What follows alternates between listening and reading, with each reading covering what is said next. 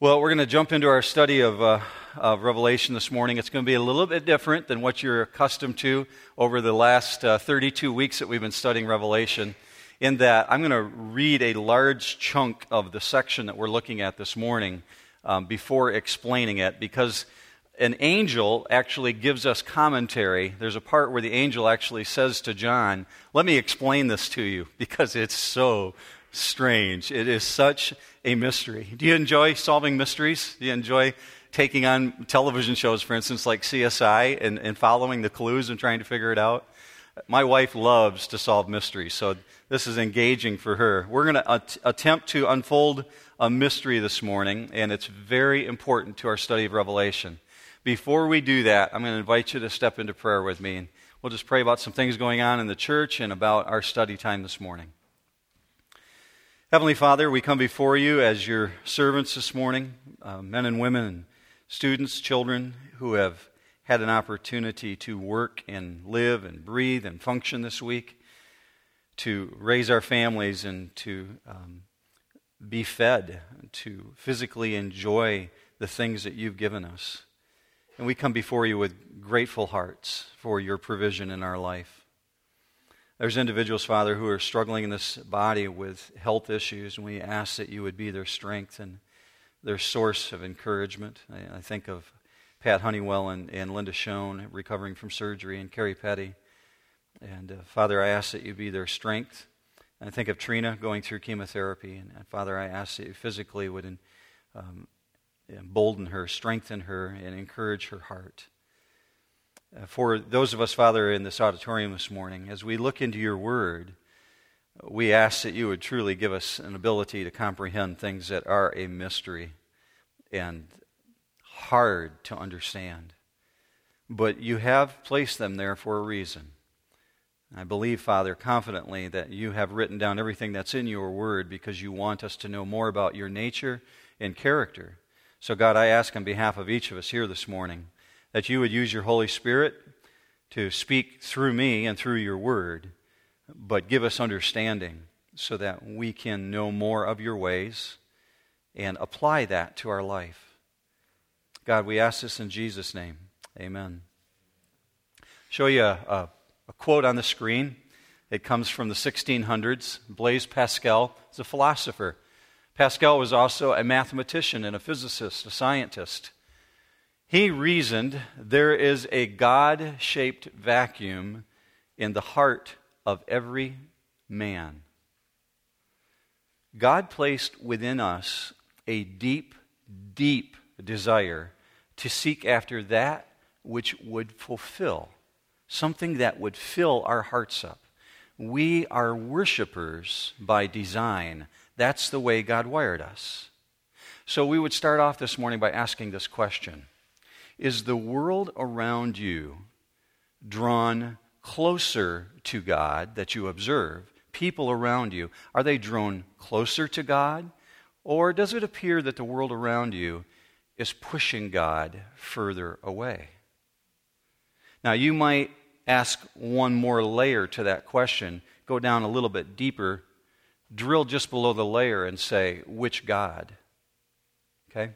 Because our world right now says there are many gods. There are many paths to God. That's a common part of conversation today.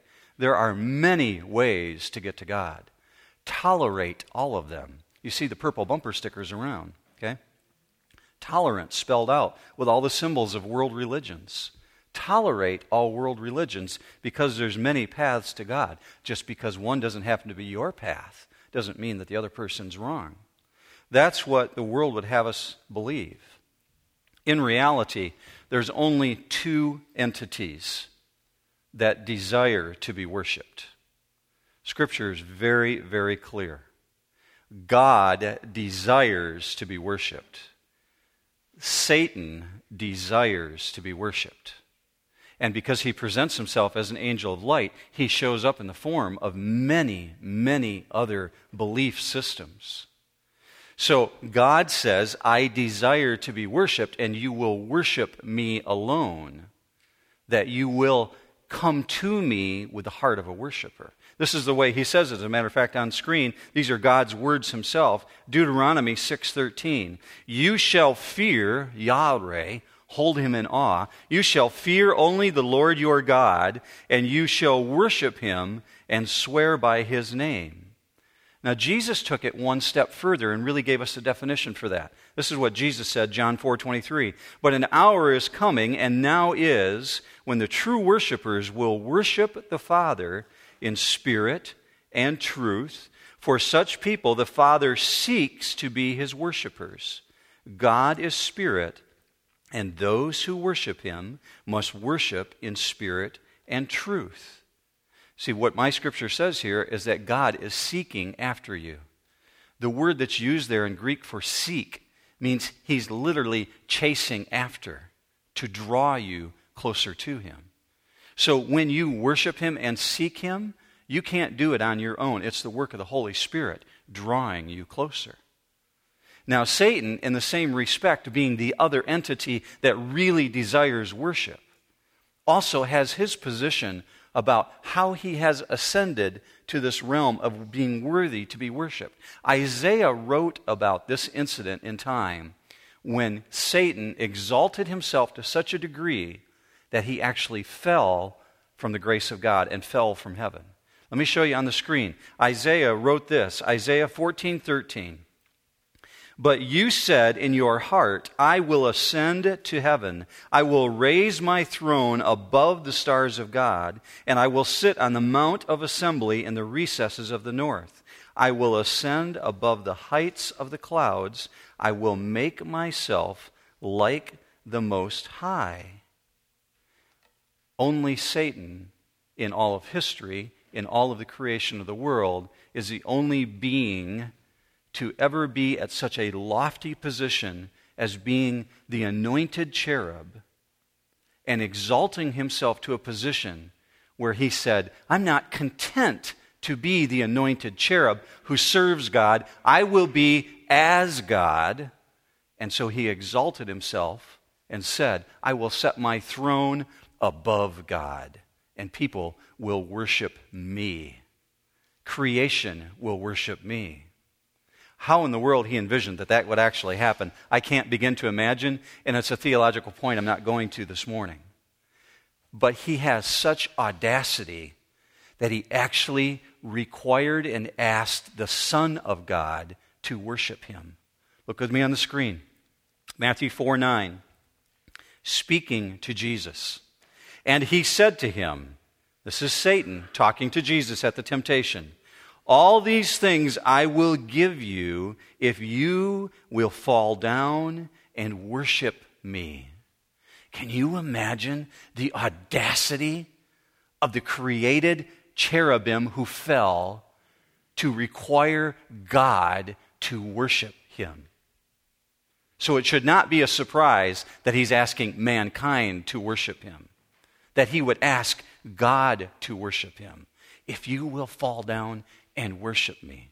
Now here's what Satan understood about how mankind is created. Because Jesus was fully man, Satan understood that longing in the heart of someone who is fully man to want to worship.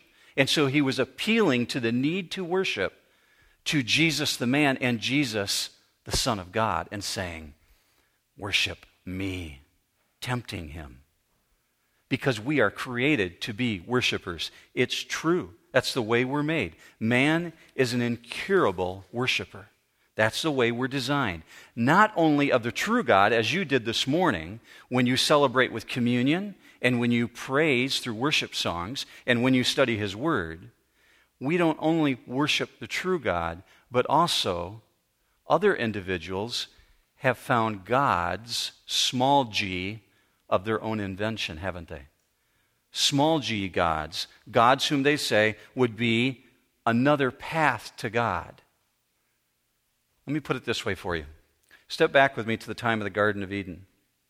Since the fall of man, man's desire to worship God has changed completely. Prior to the fall of man, prior to sin, man walked with God, sought time with God. Think of the story of the fall of man, it says that God was walking in the garden in the cool of the day, and he cried out to Adam, "Where are you? Where are you, Adam?" And Adam responded, "I was afraid of you, and so I hid," because the fall had already taken place. But prior to that, Adam and Eve walked with God in the garden, communion with God, knowing God intimately. After the fall, they're hiding from God, no longer seeking time with him, but seeking to be away from him.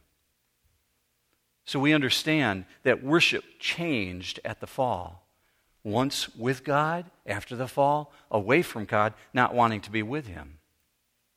So Satan took an opportunity to see that spiritual vacuum that was in Eve's heart, saying, there's more than just worshiping God.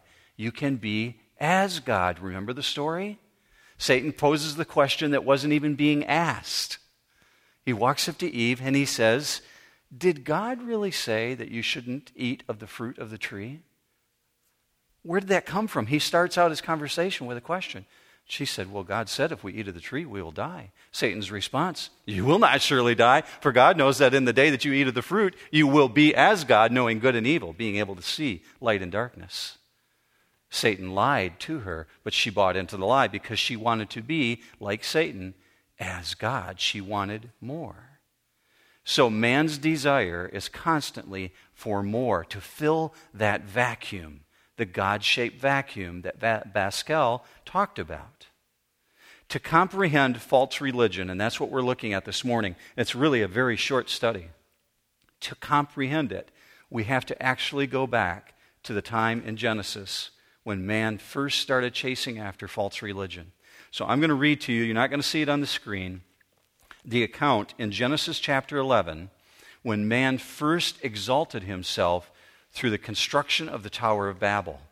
If you have your Bibles, you're welcome to turn with me. I'm just going to read along. My translation is NASB, New American Standard Version.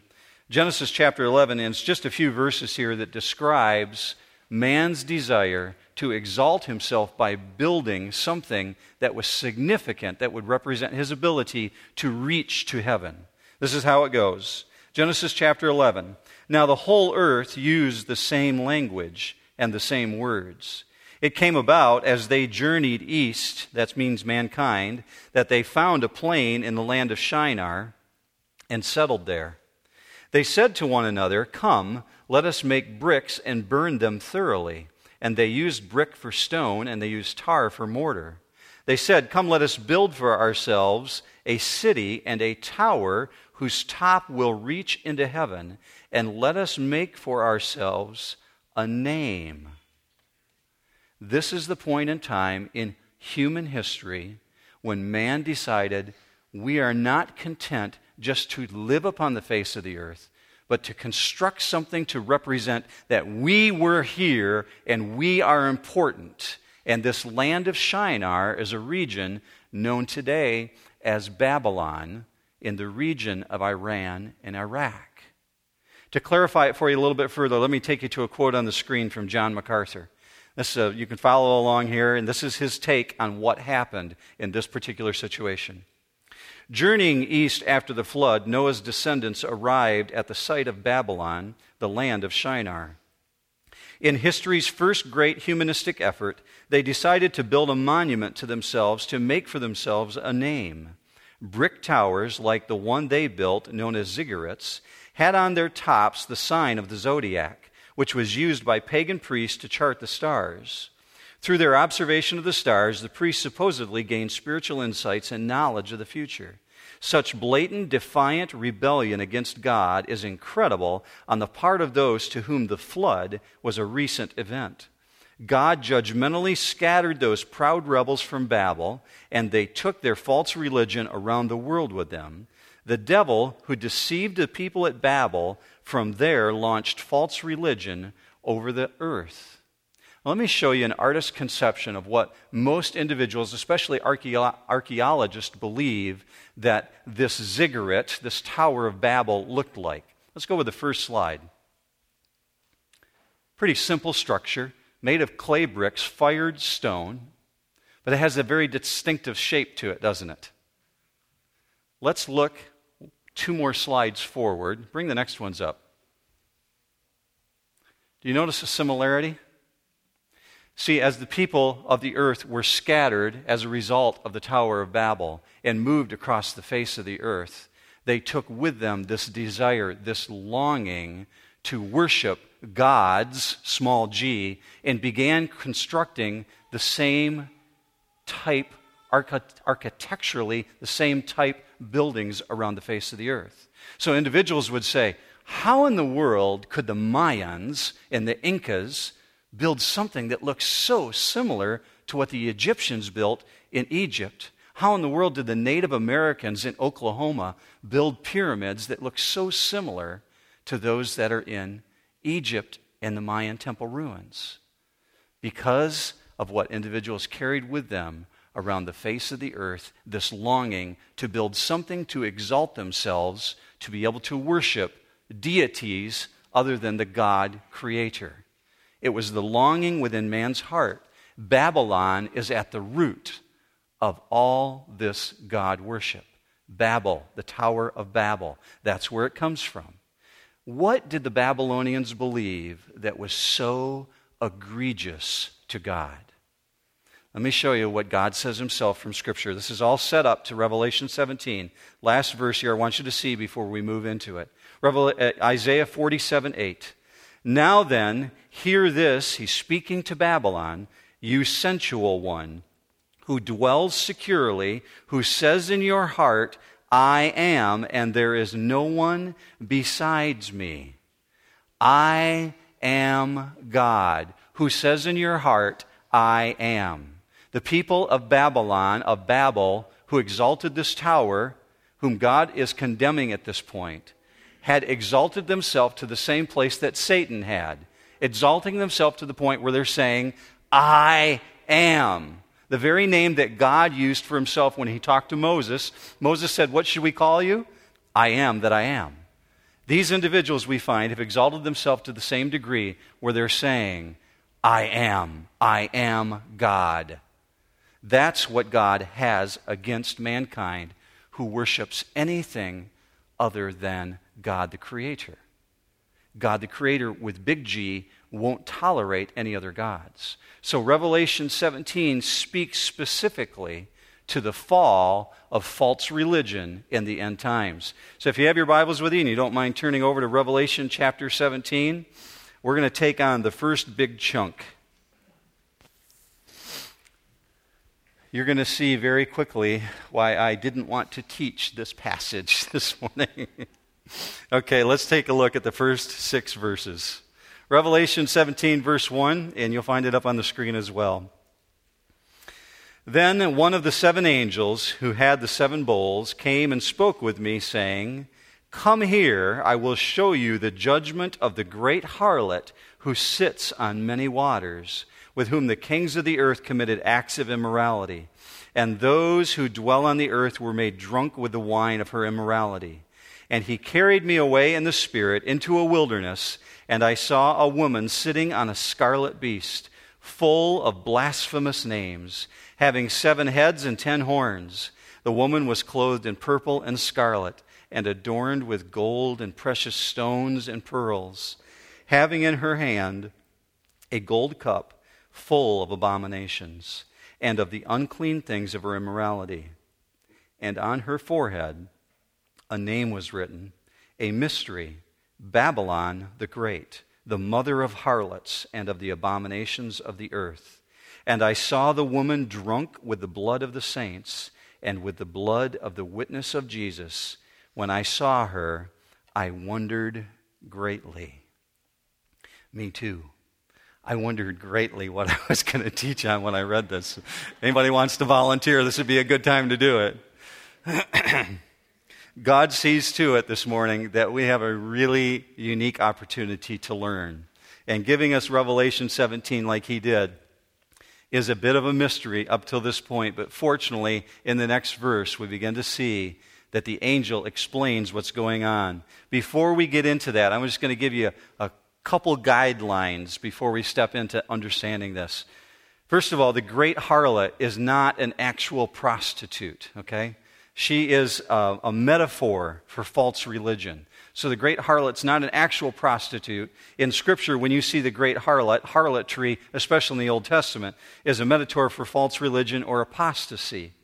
And her association with the kings of the earth is a referral to the scope of influence that false religion will have in the last days. The influence that it will have will be immense. It will cover the entire globe. But not just the kings of the earth, not just the influential people. All who dwell on the earth will be affected by the false religion, the one world system of religion that's coming.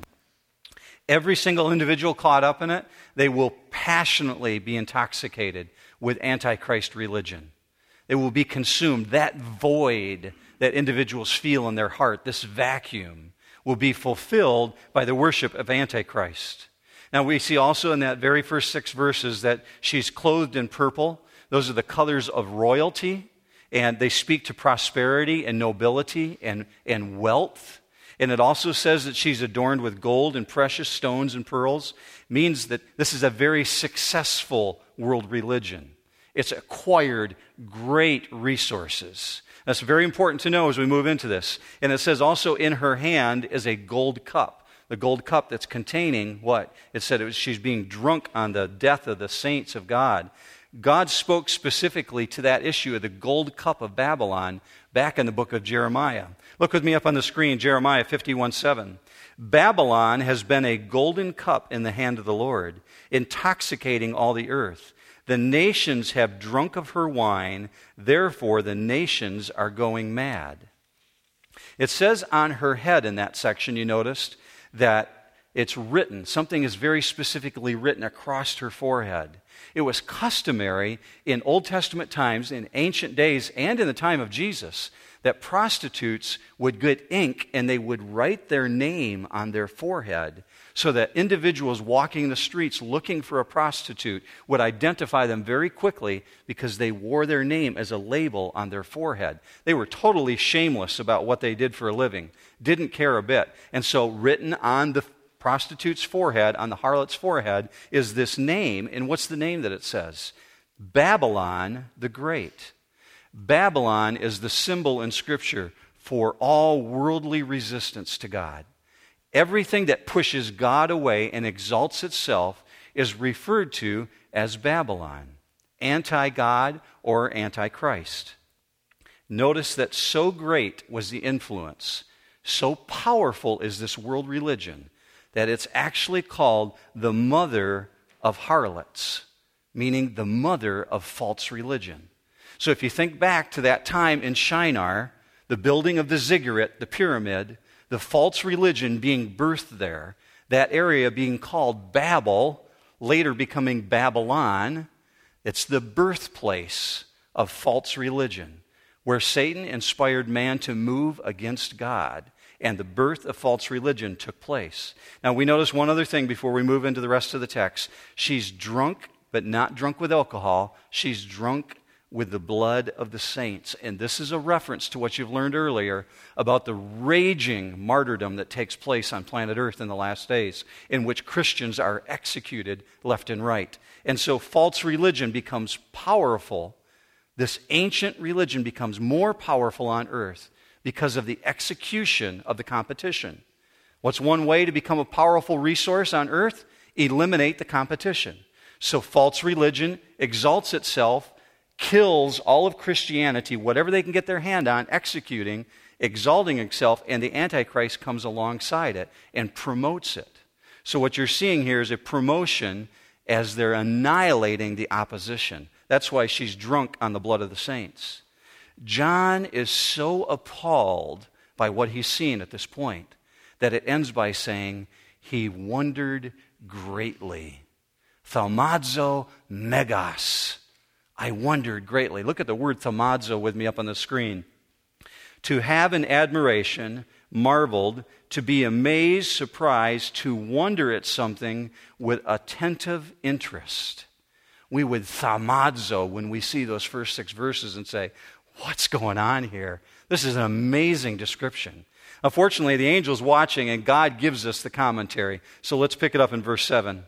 And the angel said to me, why do you thaumazo? Why do you wonder? I will tell you the mystery of the woman and of the beast that carries her, which has the 7 heads and the 10 horns. So we see this woman sitting on the scarlet beast. And remember, the beast we found in Revelation is the Antichrist, right? So we see the beast, the scarlet beast, and it refers to the Antichrist. And she's sitting on the beast, which indicates that the Antichrist is supporting her. So the Antichrist is supporting the world religion. They're working together. Verse 8, the beast that you saw, this is where you really need your mystery-solving skills. The beast that you saw was and is not, and is about to come up out of the abyss and go to destruction. And those who dwell on the earth, whose name has not been written in the book of life from the foundation of the world, will wonder, they will thaumazo when they see the beast, that he was and is not and will come. So the first reference we see there is to the beast. Says it right there, second word, the beast that you saw. We understand this is the Antichrist, the most powerful ruler in the history of the world, a military genius, politically gifted, an orator, someone who manipulates the world around him, a skillful politician. So Scripture portrays him as an intellectual genius. I see no one on the world landscape right now that looks like the description that comes out of Scripture. This guy is someone who will dominate the world scene. But it says that he was and is not and is about to come. That's speaking specifically of what we believe to be the death and resurrection of the Antichrist. Whether it's a staged death or not, we don't really know. Scripture isn't very clear. But in being like Christ, like Jesus, he will be executed and resurrected. That's the image he's going to present to the world. So that's why it says he was and is not and is about to come. And he's going to use that miracle of whether it's a staged death or a real death and the resurrection to his benefit to convince the world that he should be worshiped. Now, these events that you're reading about take place approximately halfway through the tribulation. These events that you're reading about in chapter 17 and chapter 18, they kind of stop the clock. There's a timeout going on. We've read about everything all the way up to the Battle of Armageddon, like last week. And now 17 and 18 are inserted into the chronology. And they're kind of like going back in time. And it's showing us what's taking place in the beginning of the tribulation and midway. So about halfway through the tribulation, we understand that there will be some type of an assassination attempt on this global world leader.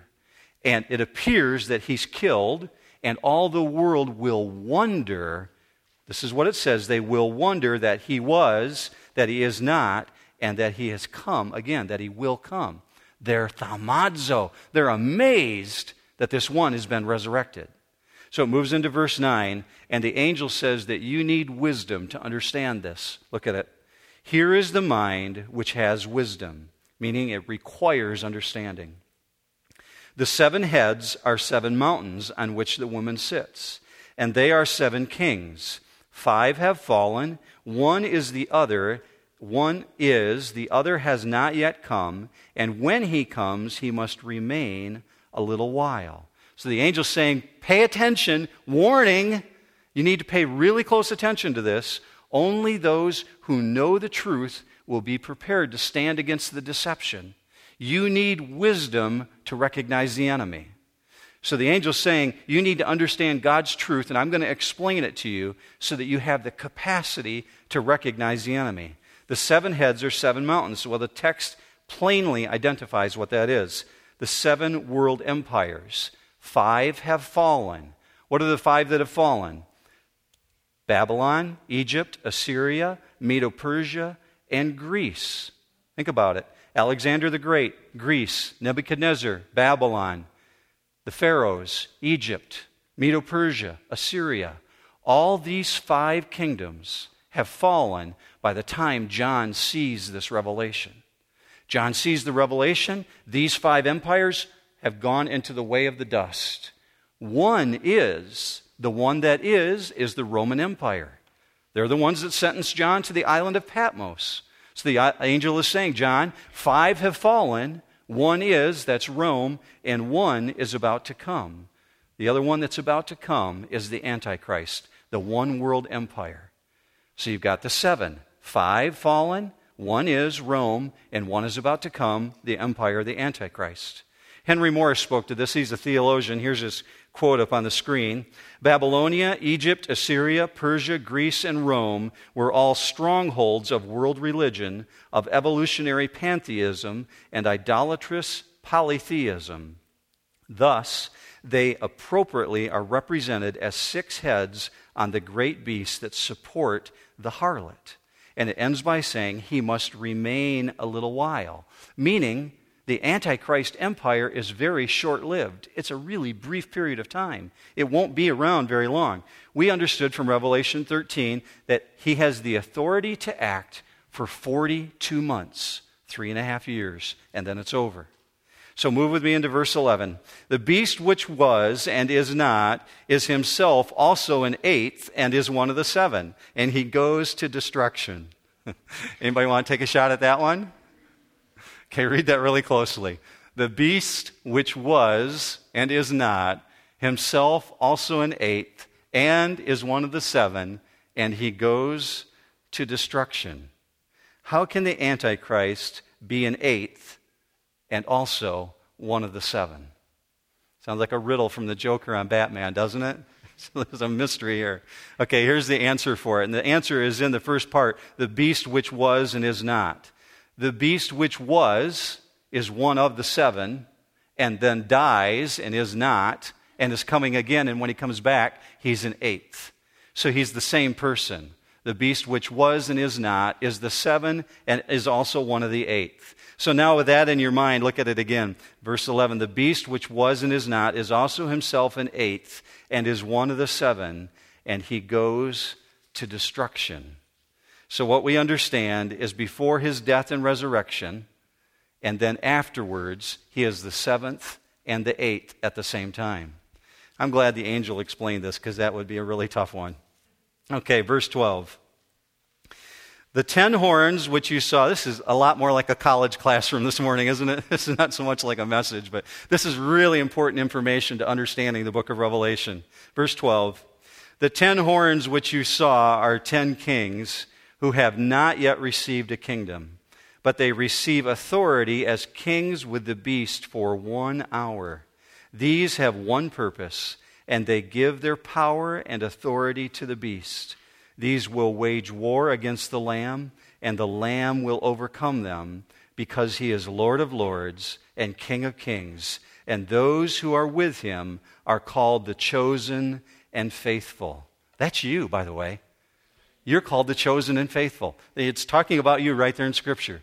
Because it tells us in Scripture, we learned that a couple weeks ago, that when Jesus returns, when he comes back and fights against the Antichrist, that there's armies behind him on white horses and white clothing, the armies of heaven. That's us, the redeemed of the Lord. And here you're talked about right here in Scripture. You can tell your friends, I've been written about in the Bible. Let me show you. I'm called the chosen and faithful. That's you. The chosen and faithful. But it says that the kings of the earth received their authority for 1 hour. That means a really brief time, a very short period of time. And they have one specific purpose. Their one purpose is to give their power and their authority to the beast. Now, these 10 kings cannot be known. Their identity has not been revealed. Part of what the angel is talking about here will only be known to those who are living in the last days. A lot of theologians believe that it's the modern-day European kingdom right now, the 10-nation or the United European Confederacy. Have no idea. It could be that they play a role in it. But these 10 kings that are being referred to have not yet come. That's what Scripture says. They will arrive when the Antichrist arrives. Now, I remember a lot of speculation back in the 70s because there were 9 European countries in the European Union. And everybody looked at it and said, well, how could there possibly be a 10th? And then East Germany and West Germany became one and became one nation. And people look, well, obviously, logically, that's the 10th European Union nation being added. We have no idea. It's all speculation. What Scripture says is that they have one agenda, and their agenda is to wage war against the Lamb at Armageddon. That's what we learned about last week. The Battle of Armageddon has one particular agenda by these individuals to wage war against the Lamb. Let me take you back to what we read last week. Revelation 16. Look up on the screen. This is what John saw. And I saw 3 unclean spirits. They are the spirits of demons, performing signs which go out to the kings of the whole world to gather them together for the war of the great day of God the Almighty. And they gathered them together to the place which in Hebrew is called Har-Magedon. That's what it's being referred to here. They have one purpose: to give their authority to the Antichrist for a brief time for the Battle of Armageddon. There's an unknown author. I can't tell you who wrote this. I want to show you the quote, though, because I think it's really, really insightful, especially as it applies to today and our world global economy, our global religions, our global political systems. This is a very insightful comment. Look with me up on the screen. False religion is an essential element of Antichrist's final world empire, holding together his military, economic, and political structure. Only religion can unite the world in the most compelling way. Politics, economics, even military force are unable to overcome the world's cultural diversity. Only religion, with its appeal to the supernatural, can transcend the physical, geographical, historical, economic, and cultural barriers to world unity. Here's why I think that's really insightful.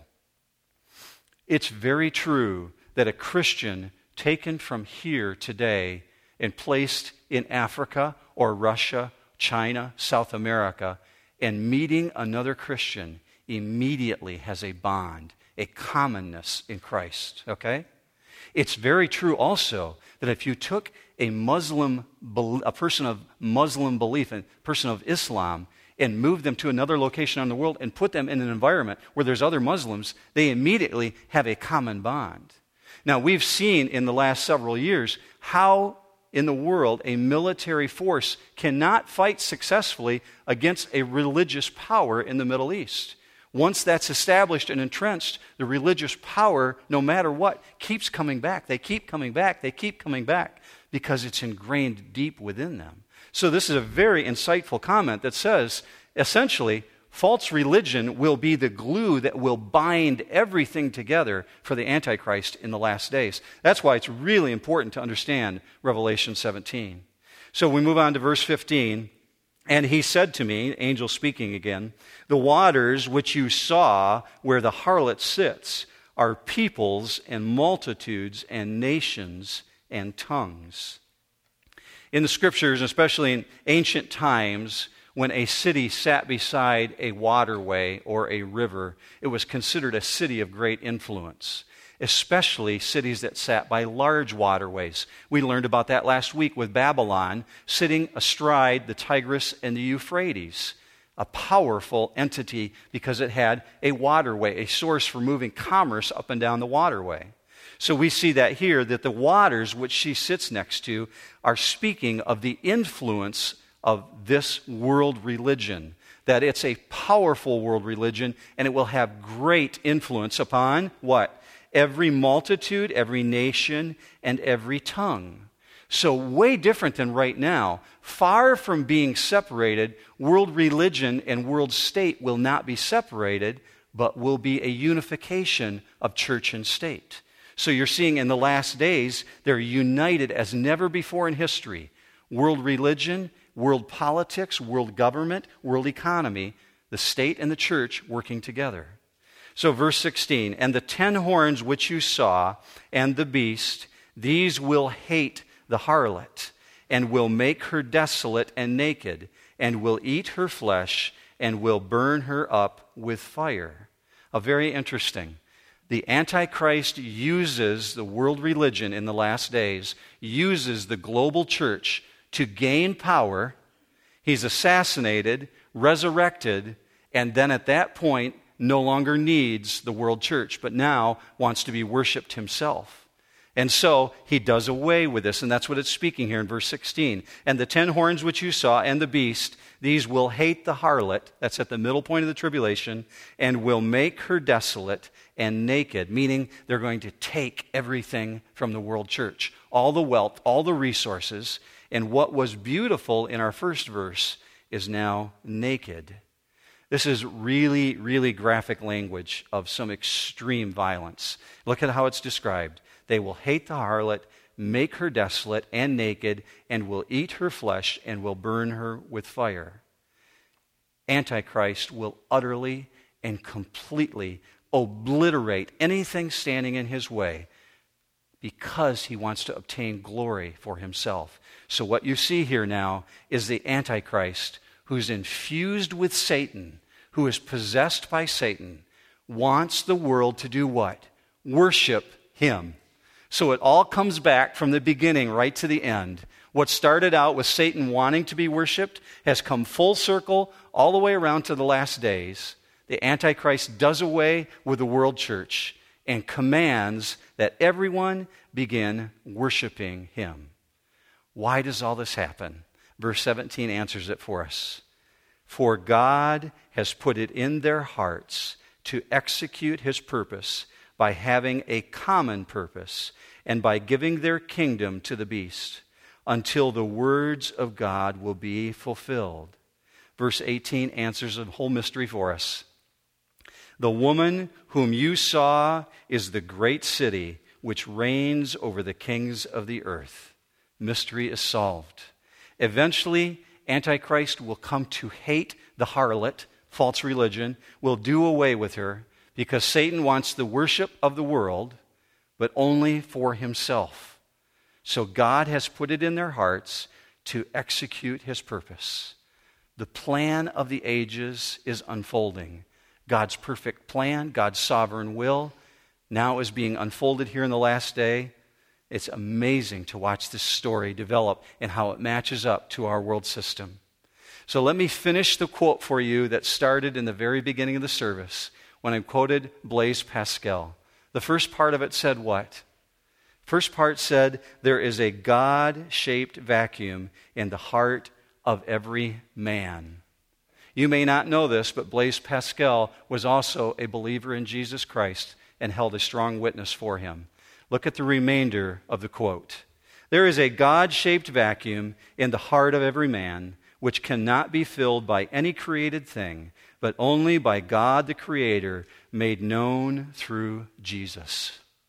Amen, church? Absolutely. Written in the 1600s, still true today. As a result of the fall of man, we no longer really seek after God the way that Adam and Eve did when they walked with God in the garden. Jesus and God both said that I have to draw men to myself. Look with me on the screen. Romans 3:11. There is none who seeks for God. Jesus took it one step further. This is what he said. No one can come to me unless the Father who sent me draws him. God graciously and mercifully, though man no longer seeks after him, still calls us. That is amazing, church. Here's why.